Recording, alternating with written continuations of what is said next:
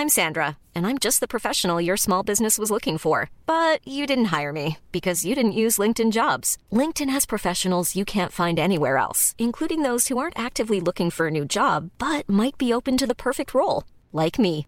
In a given month, over 70% of LinkedIn users don't visit other leading job sites. So if you're not looking on LinkedIn, you'll miss out on great candidates like Sandra. Start hiring professionals like a professional. Post your free job on linkedin.com/people today.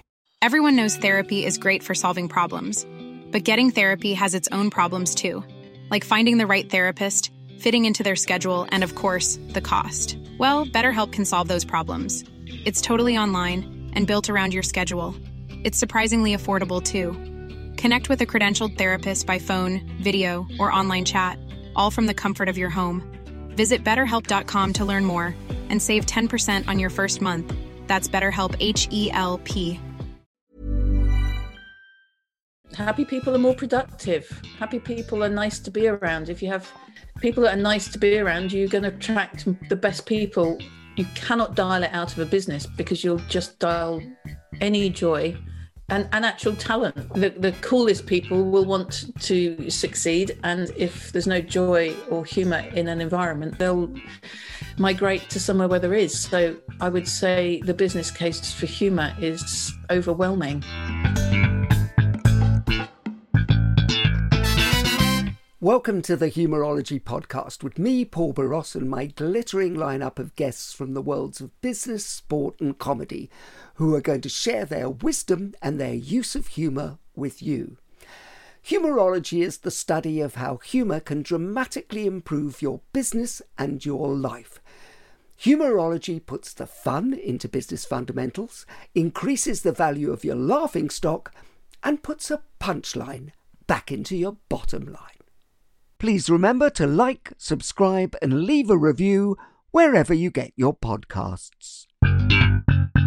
My guest on this edition of the Humourology podcast is an award-winning author, TV presenter, keynote speaker, performance coach, and former rally champion who is now a leading authority on mental toughness.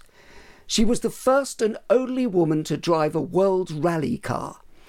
However, her life hasn't always been a smooth ride.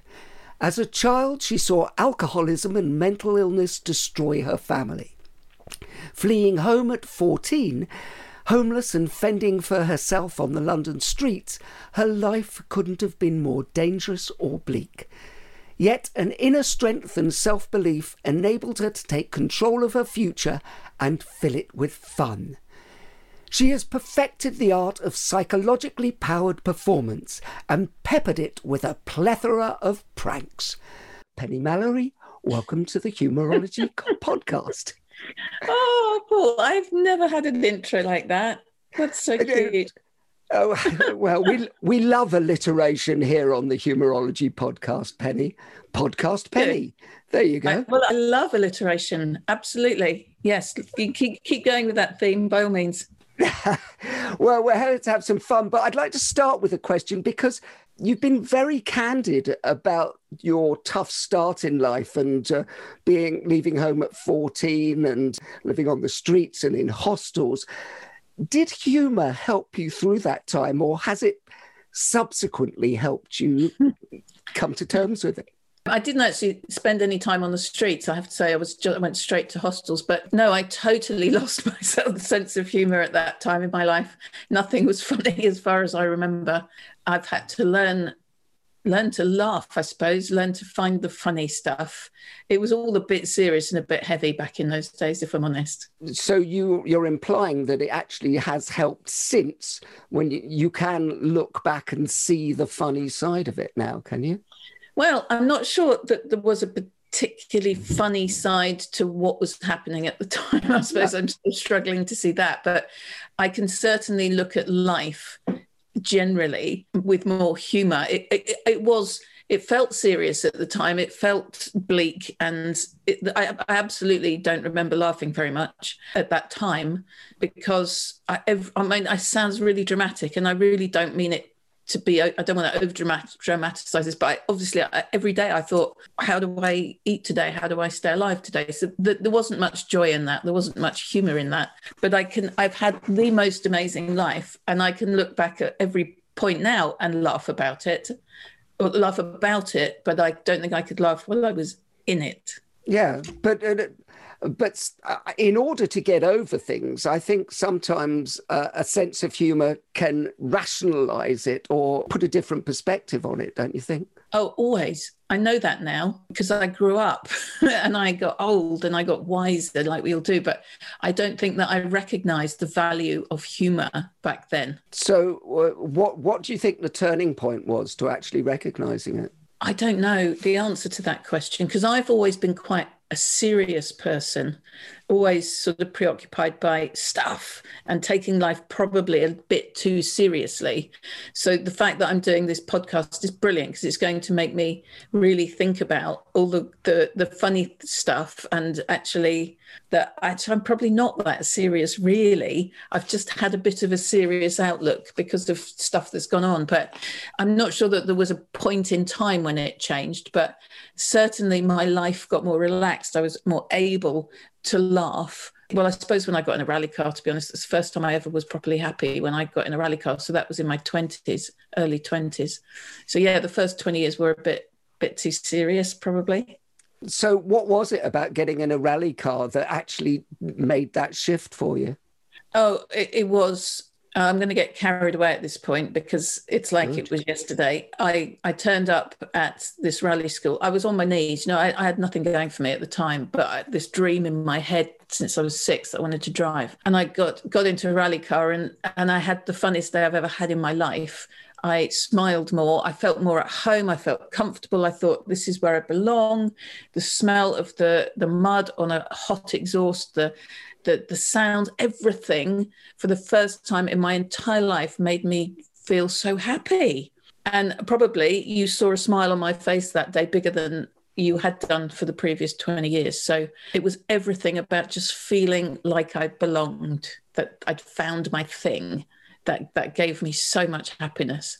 But had you also found your tribe with people as well? I hadn't at that point because it's literally a day at a rally school. You meant anyone can book it. You meant to go, have a lot of fun and go home and get on with your life. But I went and thought, this is everything.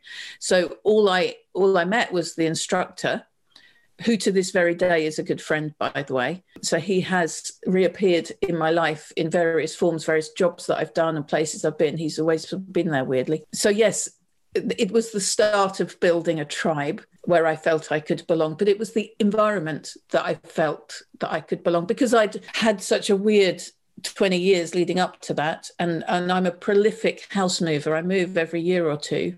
So I've moved 50 odd times. And so finding a place where I belong is really important, as well as the people, of course. The people are always what brings the joy to any situation. But because I've been a traveller in a sense, just I can't put roots down. And that all goes back to the childhood thing. Finding an environment where I felt comfortable was enormously important to me. Can you pinpoint for us what actually was going on inside you at the time? I'm intrigued because I can see your face, and if our listeners are just listening, they won't see it. But your face actually lights up when you even just think about rally cars. And that's, in psychological terms, we call that an anchor, whereby I can say the word rally to you and you will change state. Absolutely, it's true. I'm so glad you've noticed it because I can feel it. That's why I said to you, careful, because I'm going to get carried away, because I know when I start talking about it, I enter a different zone, a different place. So I'm very conscious that, I love talking about it because it makes me feel happy. So yeah, talking about and being around cars, if I smell mud on a hot exhaust, it takes me back. You know how, all of our senses, just sort of smells and tastes and all that kind of stuff, just sends you back to times and places. It's exactly the same for me, but it was the most exciting time of my life, the most thrilling, the most challenging, in a funny way, the hardest, because I wanted it so bad, but I was never going to make it happen. It was impossible. It represents the start of something amazing that happened to me, really. It really was the start of a new life, and the fun that you went on to have. Yes. And just like a lot of things in life, you don't realise what you got till it's gone. I hadn't realised so I drove for 8 years. I didn't realise really until the end of it what an extraordinary thing I'd had, because when you're in it, you're so consumed by keeping it going and doing what you can. You're sort of in the moment with it. And then when it leaves you or you leave it, you look back and you think, oh my God, I didn't even quite realize what was going on. It was so fantastic and so much fun, so much fun. But, any sport is incredibly demanding and stressful and disappointing and amazing. It's such a mixture of everything. I hadn't been prepared for any of that when I got into a rally car at the rally school. I was completely unprepared for what was about to unfold. I just had the best time. Honestly, it was amazing. Now, because you have written books, you do courses all over the world, you instruct people on world-class thinking. I know that, having read World-Class Thinking, you dispel the myth that elite performers are special.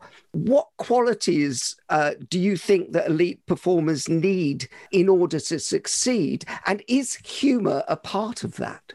I think you have to be able to laugh at yourself, because part of elite performance is, I don't like the word selfishness, but it's about really clear focused. If you laser focus on one thing, all your time and attention goes to achieving that thing, everything else will be not attended to. That would appear to be a selfish approach, but you don't get to the top of anything with any other approach, really. It is so demanding and it requires so much of you. Obviously, if you can laugh at yourself whilst you have that approach, that's extremely helpful. You can be such an utter pain in the arse to everyone around you when you are an elite performer trying to put everything into one mission. You can become really difficult to be around and unpleasant. So maintaining humour, being able to laugh at yourself and at what's going on, is really important. What part do you think humour plays in the resilience to become an elite performer as well? I mean, presumably you have to be incredibly resilient to get to the top level at anything. Well, of course you do. And that's about relentlessness. It's about being so fixed on that one thing that nothing will stand in your way, which means you've got to be prepared to knock every obstacle. You'll find a way around it, through it, under it, over it, whatever, because nothing will stand in your way. And in order to have that sort of discipline and relentlessness, you have to lighten that load with some humour, I think, and that ability to laugh and let off some steam, because it's really intense. It's really heavy. And I think it would drag you, it has the potential to drag you down if you can't balance it with some laughs and some funny stuff. Do you actually specifically train people you're working with, CEOs and everything, that they have to see the funny side at some level? I don't train anyone to do anything, actually. I challenge people to think. I don't say I teach, I don't say I train. I coach, I encourage, I talk, I challenge other people with very difficult questions that perhaps nobody else has asked them, or they're not feeling courageous enough to ask themselves. I think I don't particularly focus on building humour into their lives, but I do challenge people to see the lighter side. Because, for everything, if you have a massive challenge or a massive setback, there is always a flip to everything. It's not always just your perspective. There's other views on the same subject. So it's about shifting perspective, seeing the lighter side, seeing the opportunity in it, and perhaps seeing the humour in it too. Yeah. Yeah. Well, I mean, humour is about shifting perspective, isn't it? It's seeing it from another angle. Yeah. So, Penny, what makes you laugh? I've been worrying about you asking me this question because I'm not politically correct, and that has got me into trouble. So the stuff that makes me laugh shouldn't make me laugh, if I'm being PC about it. So what makes me laugh is people falling over on the ice. I properly have to cross my legs. I can hardly get breath. People slipping and falling on the ice. Hilarious. People who fall over on a beach and can't get up because the wave keeps knocking them down again. it's sort of a bit slapstick, but that kills me. And that's really a wicked sense of humour, isn't it? Because it's not that I'm wishing badness on people. It's just that tickles my funny bone. What else makes me laugh? See, it just makes me laugh thinking about it. She better not hear, but one of my daughters loves animals to pieces. And as a kid, she used to rescue animals, but she did it really badly because she didn't really understand, that you can't keep a beetle in a matchbox, it won't survive. So if she did that and it died, it would make me laugh because she was so committed to animals. And I was like, you can't be committed unless you understand what's going on. Obviously, so that sort of thing makes me laugh. And I tell you what else makes me laugh is man-women jokes, gender stuff. Again, you have to be so careful what you say, but I've been married a couple of times, divorced a couple of times. I'm not very good at relationships, so I quite like taking the mickey out for myself and men and driving, and all that stuff makes me laugh. I just have to be super careful these days because everyone can be offended. And I'm not offended by anything, really. So I forget that other people get offended. So I have to walk a little bit on thin ice, and that's a shame, isn't it? Well, if you're walking on that thin ice, it could be a hilarious moment for you as you fall in. Slipping all over the place. You see, I run every day. I fell over the other day, and it's quite, when you fall over as a grown-up, it's not, but I fell over in all the mud, and I'm laughing, thinking, this is so funny. And that makes me laugh. And when the daughter that I was just referring to, she runs with me. Sometimes she falls over. And instead of being the proper natural, nurturing mother going to pick her up, I just stand there laughing at her too. So it's bad, isn't it? Because everything I'm describing sounds like it's everyone's misfortune that I'm laughing at. It just makes me laugh. But it's inherent in human nature. I work a lot in Germany, and you seem to have a very Germanic sense of humour because they're always talking about a fat man falling over. Are they? Are they? Yeah. Well, otherwise, the people I'm hanging around with and everything, but there seems to be, but that physicality. And actually, as a psychologist, it makes sense because you are very kinesthetic. And so when you see something physical that happens, it has that automatic effect on your psyche, I would say. Yeah, but it makes me sound like a really bad person, doesn't it?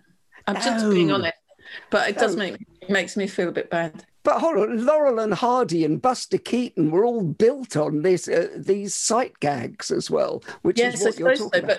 But interestingly, I've never found that sort of stuff funny. It's too, I don't know. You want real people to fall over and get hurt, Penny. I do, yeah, I do.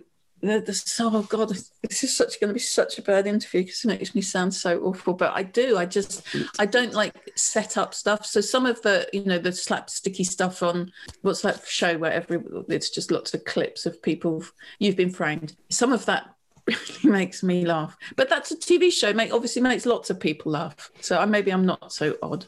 No, you're not odd at all, because it was one of the most popular formats in the world for about 20 years. So yeah. You're not odd, Penny. Okay. Whatever makes you laugh, makes you laugh. Talking of which, tell me a true funny story about something that's happened to you. All my funny stories are just embarrassing ones. So one particular, this is... Oh, God, I'm going to really regret saying this. I was filming Driven, which was a car show on Channel 4 many years ago, with Mike Brewer, Jason Plato. Every day was the funniest day of my life. I never laughed so much making Driven. It was hilarious. Mike Brewer certainly was the funniest man. And the two of them together was just pure comedy the whole time. We were filming in a car park one particular day, and I went to the loo. And when I came back out of the pub, my cameraman said, you might want to look behind you. And I had a trail of loo roll coming out the back of my jeans. So those sort of things I think are really funny. And that's it's embarrassing, of course. But that's the sort of thing I find funny. And I've met a guy in a pub on a blind date with my skirt tucked in my knickers at the back, stood at the bar, stuff like that. Just rubbish. How did that date go? Somebody pointed it out before he walked in, thank the Lord. So I was so flustered and blushing. He must have thought that's what I was normally like. That date didn't go enormously well, as I recall, but Yeah. Oh, that's just sort of humiliation pain that I can laugh at. But honestly, Mike and Jason, if I've been so lucky, so blessed. So when I did Driven, honestly, every day my face was aching from laughing because they were just bouncing off it with the three of us were just it was just a funny team. It was just all built on laughter. And you're making me realize now the importance of laughter, because that job was relentless, just filming day in, day out, month in, month out. You don't stop. It's long hours. If you can't laugh, you can't do that job. It's impossible. So I've never really reflected on that until this very moment, but that's probably why the show was a big success as well, because we were having such a good time. There's a saying in psychology that if you want anybody to go into any state, you have to go into that state first. It really is, you change other people's state. So you say about it being successful, the whole Humorology project is about people understanding that things can become much more successful if you have a lightness, if you have humor in there. And you've just given a perfect example with Driven. Yeah. And that obviously came across to people at home as well. Well, I guess it did. In hindsight, we probably, just like everything, you think, oh, I could have done that so much better now. But we were having a genuinely fantastic time. We were three genuinely good friends. And the same, every show I've done, actually, I've worked with some really cool people who make me laugh. And that definitely makes an impact. And actually looking back at the shows where there wasn't that chemistry between me and the co-host or whatever, actually, probably the quality of the show is less because we had less lightness, less laughter, less connection. I think that's completely true. And I think that's a takeaway for everybody listening to this, is to understand that if you create an aura of laughter and of lightness in your company, this comes across and more business comes. Absolutely. And of course, who isn't drawn to someone funny? I don't want to sit around with miserable people. I want to sit around with people that make me have to cross my legs so that I don't wet myself. And I just everyone's drawn to funny people, aren't they? It's a really important quality. Why do you think that is? Because it is, I think, universally true. But why do you think it's true? I'm just guessing it changes your state physiology. The chemical balance changes, I'm guessing. You get new neurochemicals in your brain as a result of laughter. So it's feel good, basically. You have the feel good factor, and it pervades to other people. So it's basically drug addiction. Yeah. On some level, you are addicted to being it. So if you are funny, and if you make other people laugh and you make other people smile, people will keep on wanting to come back for more. Exactly that. And if you think about, you're probably much better at relationships now, because most people are. But if I look back on the relationships that were really successful, it was the ones that, they might have ended, but they were the ones I look back on really favourably, are the one when I was with somebody who just made me laugh. And the ones that didn't make me laugh, it was really hard work. Yeah, it's so important. So important. It's a release valve as well. I mean, do you think everyone has the potential to be funny, or do you think it's something that only the elite have?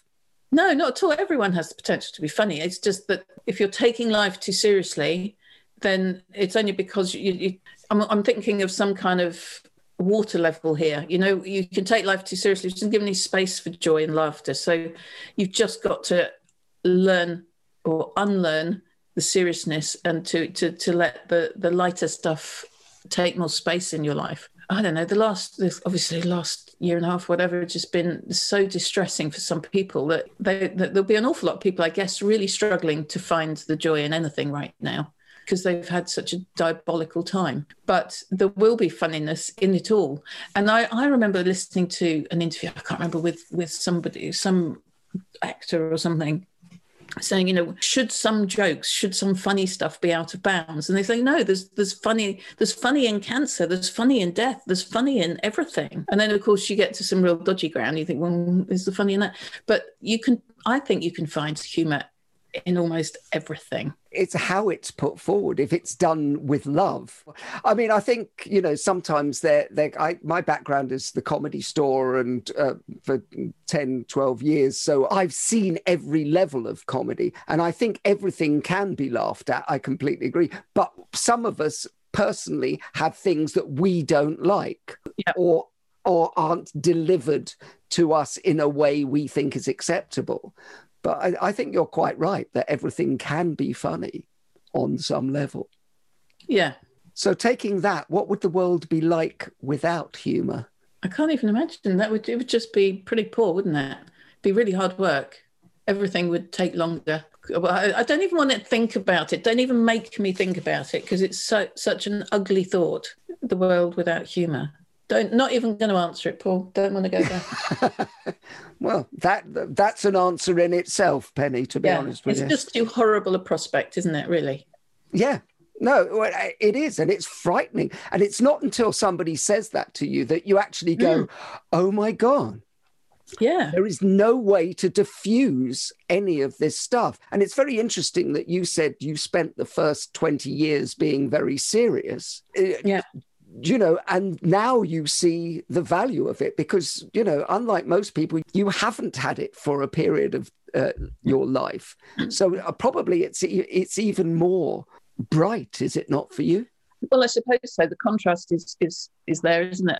As a child, I didn't laugh at all. I don't have any photographs of me being happy. They're all, as my ex would say, my resting bitch face. I have a miserable face in all my childhood pictures because I was a really unhappy kid, and then that becomes a kind of that's how I am. I'm a miserable person, and it takes a little while to grow out of that skin and discover that there's another world out there, and that's not you at all. But yeah, I definitely spent 20 years missing out on the prospect of seeing the funny side of stuff. I'm Sandra, and I'm just the professional your small business was looking for. But you didn't hire me because you didn't use LinkedIn Jobs. LinkedIn has professionals you can't find anywhere else, including those who aren't actively looking for a new job, but might be open to the perfect role, like me. In a given month, over 70% of LinkedIn users don't visit other leading job sites. So if you're not looking on LinkedIn, you'll miss out on great candidates like Sandra. Start hiring professionals like a professional. Post your free job on linkedin.com/people today. Hey, Dave. Yeah, Randy. Since we founded Bombas, we've always said our socks, underwear, and T-shirts are super soft. Any new ideas? Maybe sublimely soft. Or disgustingly cozy. Wait, what? I got it. Bombas. Absurdly comfortable essentials for yourself and for those facing homelessness. Because one purchased equals one donated. Wow, did we just write an ad? Yes. Bombas. Big comfort for everyone. Go to bombas.com/ACAST and use code ACAST for 20% off your first purchase. Everyone knows therapy is great for solving problems. But getting therapy has its own problems too. Like finding the right therapist, fitting into their schedule, and of course, the cost. Well, BetterHelp can solve those problems. It's totally online and built around your schedule. It's surprisingly affordable, too. Connect with a credentialed therapist by phone, video, or online chat, all from the comfort of your home. Visit BetterHelp.com to learn more and save 10% on your first month. That's BetterHelp, H-E-L-P. Burrow's furniture is built for the way you live. From ensuring easy assembly and disassembly to honoring highly requested new colors for their award-winning seating, they always have their customers in mind. Their modular seating is made out of durable materials to last and grow with you. And with Burrow, you always get fast, free shipping. Get up to 60% off during Burrow's Memorial Day sale at burrow.com/ACAST. That's burrow.com/ACAST. burrow.com/ACAST.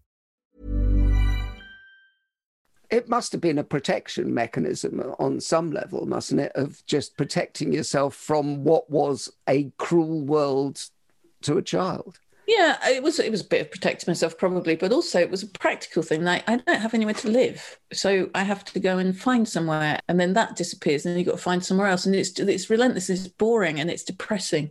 But, as I'm talking about this, I'm thinking, hang on a minute, there was a girl in that hostel that we used to laugh, and you're making me think of things I've forgotten all about. I did laugh in those times. I'm quite cross with myself now for not realising that. But that's great that you actually recognise, because there must have been little moments, because I talk to people who've been in wars, you know, and they go, it's horrible, it's serious, but you need that sense of humour to be your shield at times to get you through. Yes. And of course, you're just opening up my mind to that now.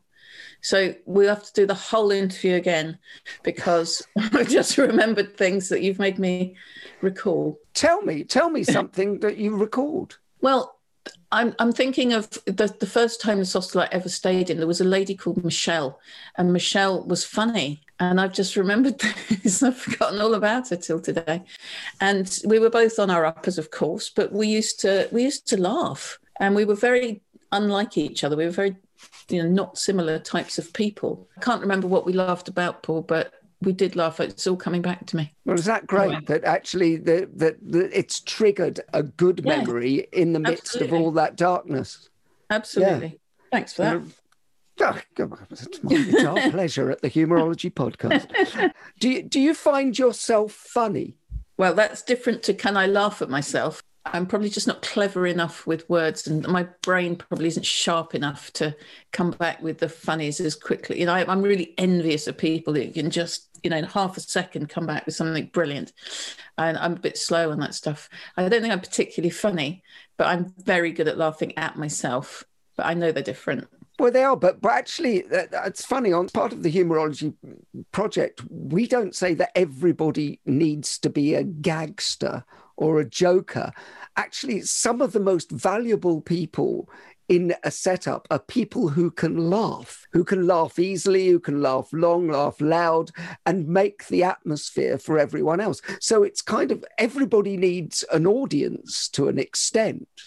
Yeah. You talk about when you are doing your lectures and keynotes and things, you talk about the 4 C's, I know, as being the basis for everything: control, commitment, challenge, confidence. Would you consider a 5th C of comedy? Yes.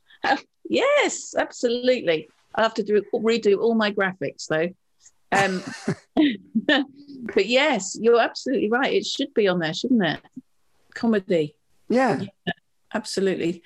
Because actually the mental toughness thing, it is an element, of course, and you're responsible today for making me think about all sorts of things that I've not thought about before. But the humor in stuff, the spinning things around, the new perspectives, all of those things would encompass comedy, and just the lighter side of stuff. So important, actually, that we do that. All of us. And it is part of building mental toughness, isn't it? I was going to say it's a huge part of building mental toughness, but then I would say that anyway, wouldn't I? But it surely has to be, because if you can't see the humour in something, you are going to be dragged down by it. And so, if we talk about control, I worked with Sir Clive Woodward, and he talks about controlling the controllables. But actually, humour, I would say, is about understanding what is out of your control and being able to lighten it and laugh at it. Yes, which makes life more bearable, apart from anything else, isn't it? Because, none of us can control the weather today, but we can control how we manage the weather. So I can go out in the weather with wellies and an umbrella. If I fall over in the rain, it would be quite funny. It will be quite funny. But you know that Billy Connolly said there's no such thing as bad weather, just the wrong clothes. Exactly. So it is about understanding what you can control, just not getting overstressed about what you can't control. But of course, we all have more influence than we ever think we do have. Even with the things we can't control, you can influence things more. You do have more control. You have all the control of how you react to everything. So there's more that can be controllable than first meets the eye. And your 4th C, I think it is confidence. Do you think that humour enhances confidence? Because I personally do. Well, you've done the comedy clubs, haven't you? And I did a course. I'm going to regret admitting to this. I did a 1-day thing at the Comedy Store because I thought that of all the things, that's most people's worst nightmare, isn't it? Standing on a stage trying to be funny. just, why would you do that to yourself? So I thought, so I must. So I did a thing, and I had more confidence than I thought I would have. And that's about having enough gags, enough stories, enough funnies sort of stored up. Well, humour and confidence, how interlinked are they? You see, I can think of instances of confident people who are really funny, and people who lack confidence who are also really funny. So I'm not sure what the answer to that is. I think it shows confidence, to be honest with you. If you can make people laugh, if you can laugh at yourself, I think if you can show a lightness, I think that is what people detect and go, she's confident enough to laugh at herself. Yes, but you see, in my own experience, so in the old days when we used to do live events with a live audience, one of the first things I would say on stage was I would tell a joke, and it was a joke about taking the mickey out of myself. So I strung it out a bit, and it always worked. It was always funny. It just doesn't work online. I haven't found a way to make it work virtually because there's no feedback, so it's really hard. So I lack confidence in doing those gags online, but being able to have the confidence to take the mickey out of yourself live in front of, hundreds or thousands of people is a useful thing.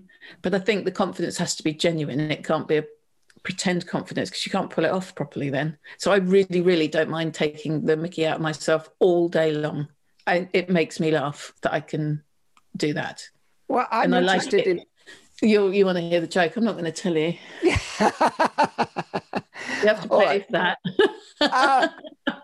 Well, ladies and gentlemen, book Penny Mallory to hear the gag. But I'm interested in the fact that you think you have to be confident. I think, to an extent, we can all create, because is anybody truly 100% confident? Well, I don't know, because actually now you're saying that, I'm thinking all the comedians are the ones that actually are dying inside, aren't they? Or is this just a myth? But they are. They might often lack real self-confidence in their, in themselves.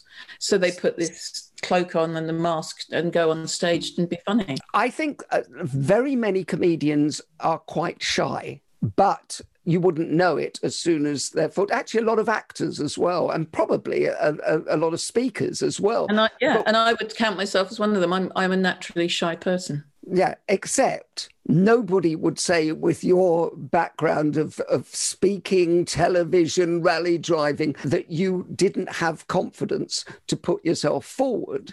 So it's kind of an anathema to say, all these people are like that. It's a trigger. It's a trigger, and we all learn to do something, and which is, for our listeners, very useful when they hear that somebody as successful as yourself is, you consider, intrinsically shy. But I bet as soon as your foot steps on the stage, you become that confident Penny Mallory, don't you? Yeah, you absolutely do. I'm a little bit worried about my first live keynote, which will be in the next few months. My nerves, because I've got really confident doing it from a screen on, at my desk. And so I will have some confidence issues, but I'm quite good. I've faced it enough times in my life to face, the fear, and do it anyway, all that stuff. So yeah, the minute I step onto stage, all that, and it's a bit like, 5, 4, 3, 2, 1, go, and you drop the clutch and go, you're on. Here's the performance, and you do have a whole new sort of persona, and there's a lot of confidence attached to it. But confidence is really about, certainly in the terms of mental toughness, it's about an inner self-belief. I really believe I can do this. I absolutely believe I can. You don't need to tell me I can. Nobody needs to tell me, because I know. It's about that real, true, no pretense. It's real, genuine confidence. And that is less prevalent than you might think. So lots of people will put on a mask and put on a show.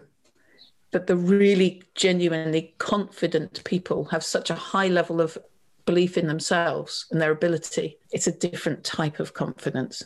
But that belief is born of, you just touched on it with, I've done this, I've done rally cars, I've done live TV, I've done this. Isn't it born, because I would say all my confidence is born of, I've done other things that are hard. I've come out of my comfort zone or whatever plenty of times before. So you have a resource, and that's where your belief system comes from. Well, it does, because just like anything, confidence is a concept, isn't it? You can't see it or feel it or touch it or smell it. Yeah. Well, you can feel it, but you build it through experience. So, I trained to fight in a boxing ring when I was 42. The first day of training, I was rubbish. 11 months later, 1,000 hours later, I was better. I mean, I was still not brilliant, but I was 1,000 hours better and 1,000 hours fitter. And I could get into the ring with some confidence because I'd worked really hard.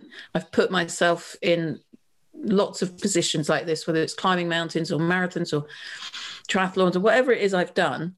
I always try to put myself on the edge of total and utter fear to sort of prove to myself that I can. And that builds confidence, because you think, well, I've done that, so I can do this. And it's different, but I did that and I did that and I did that. So I do it. I do these things to build my confidence in myself, because I think you just have a more successful, cheerful, optimistic life if you're feeling in control, if you're feeling confident. It's just nicer. But that means that you have to push yourself to the limits of your previous confidence, because confidence grows. So you have to go to the limits all the time. And for people listening, all successful people are pushing their limits constantly. And, and then having the ability to laugh at when it doesn't go 100%, but still move forward. And I think the laughing at it is part of the process, whereby you go, that didn't work. Now, but guess what? I'm going to give it another go. I'm interested that you did boxing, Well, the boxing thing was, I would say, is probably the hardest thing I've ever done in my life, because it's so frightening and you think you're going to die. And, I got into the ring first time ever, age 42, and in the blue corner was Kirsty from Coventry. She was 21. She was half my age, and she was built like you would expect a female boxer from Coventry. She was made of stone. She wanted to kill me. Ding, ding, round one. She lands a punch on me and I'm on the floor. And in a funny way, you've made me think, I have 1,000th of a second to think about it while I'm down there, but I'm laughing at myself going, get up, you silly cow. This was not in the plan. Get a grip and get up and have her. So I did. God knows how short that moment of laughter was. Like, this is absolutely not okay. Get yourself up. And that's, all that stuff builds resilience and discipline and brilliant, brilliant stuff that I can lean on for the rest of my life. Because it never gets that hard. Life doesn't get that hard when you've got 6 minutes to stay alive, but it might as well be 6 hours, because in the ring, the bell never rings. It goes to the Mike Tyson place of everyone's got a plan until they get punched in the mouth. Correct. Yeah. I love that. Talking about plans, if I asked you to write a business case for humour, what would you include in it? Happy people are more productive. Happy people are nice to be around. If you have people that are nice to be around, you're going to attract the best people around. So you cannot dial it out of a business, because you'll just dial any joy and actual talent.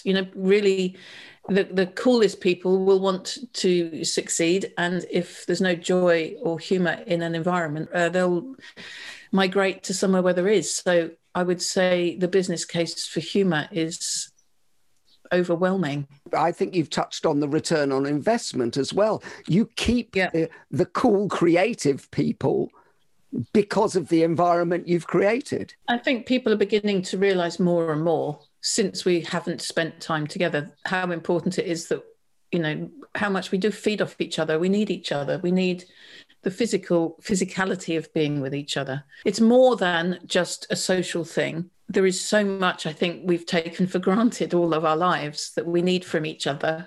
and humour will be one of them.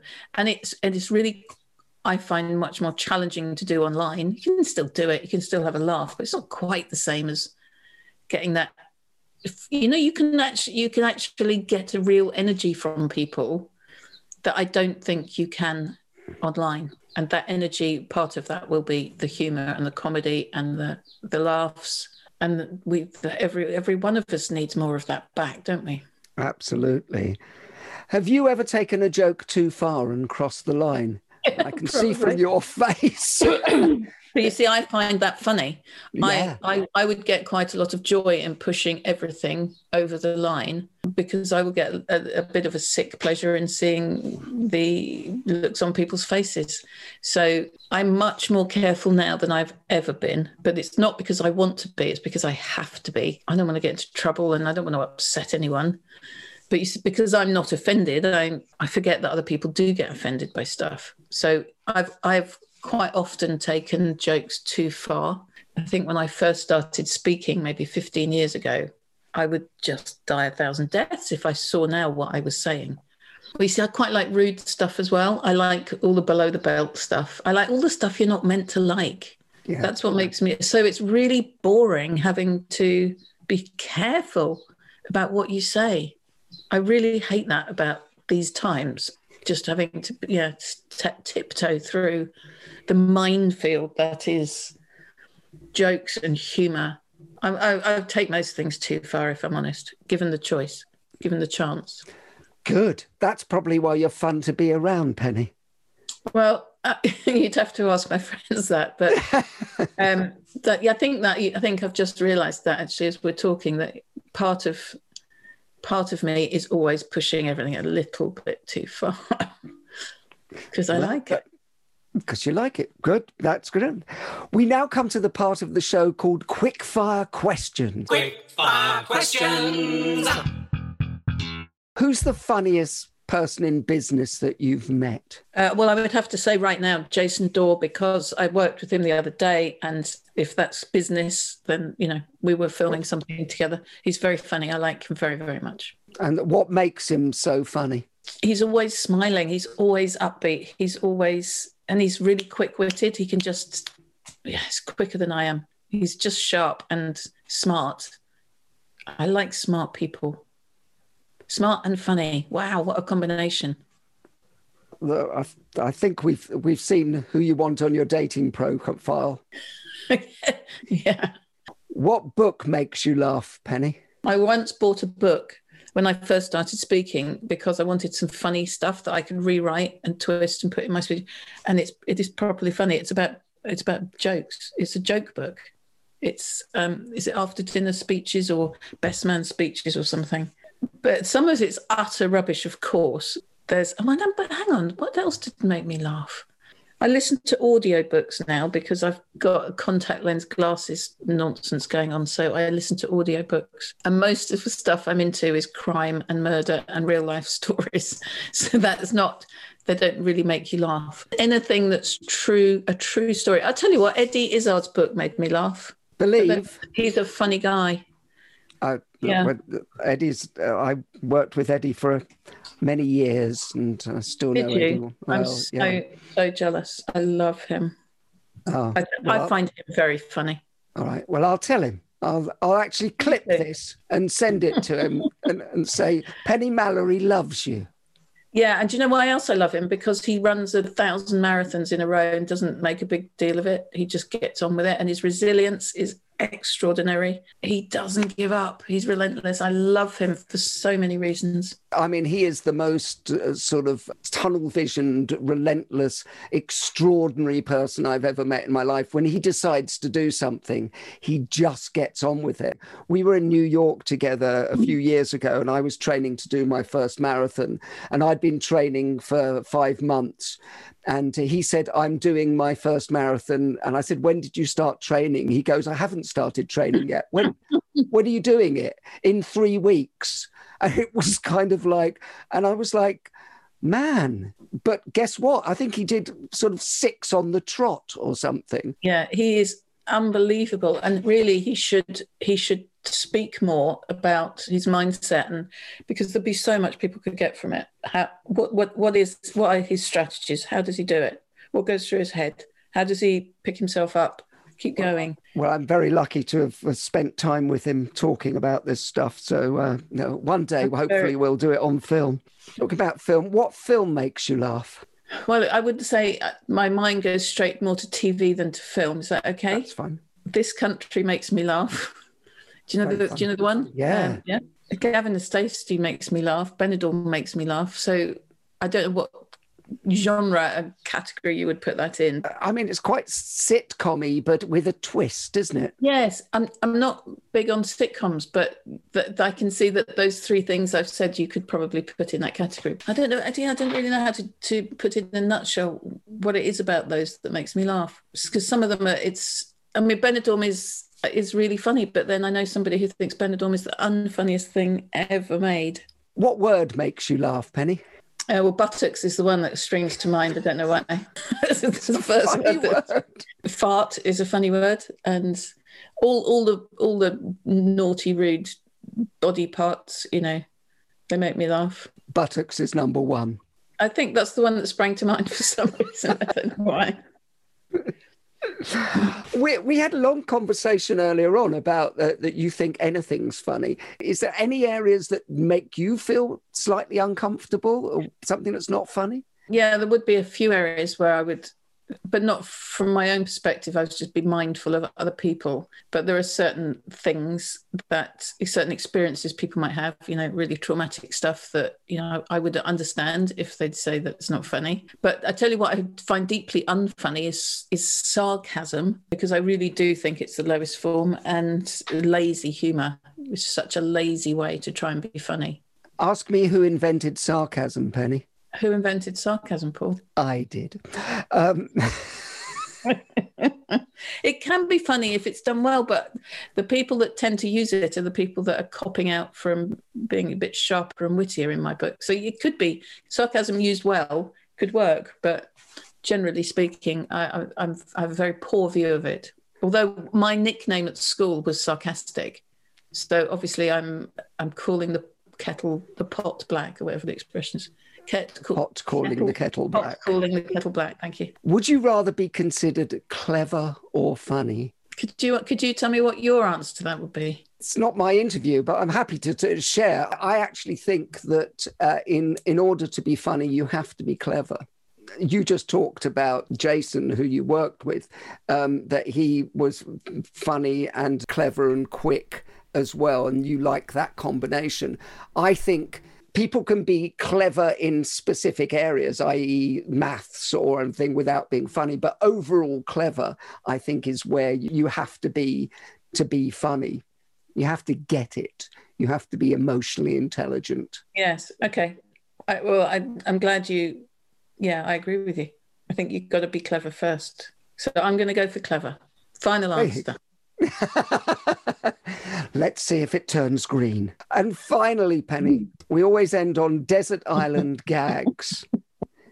You can only take one joke with you to a desert island. What is it? This will be the gag that everyone says, oh, for Christ's sake, not that one. It's not funny. 2 peanuts walk into a bar. One was assaulted. See? You see? It's getting a laugh out of me, and there's going to be a few moans, but there's those kind of gags which people moan, then laugh, and then tell it to their friends tomorrow. Correct. Exactly. Penny Mallory, you've been humorous and wonderful. Thank you so much for being a guest on the Humorology podcast. And Paul, thank you for having me. But also, can I properly thank you for reigniting some memories that I haven't had for many, many, many years. It's our pleasure. The Humorology podcast was hosted by Paul Barros and produced by Simon Banks. Music by Steve Hayworth, creative direction by Les Hughes, and additional research by Helen Sykes. Please remember to subscribe, like, and leave a review wherever you get your podcasts. This has been a Big Sky production.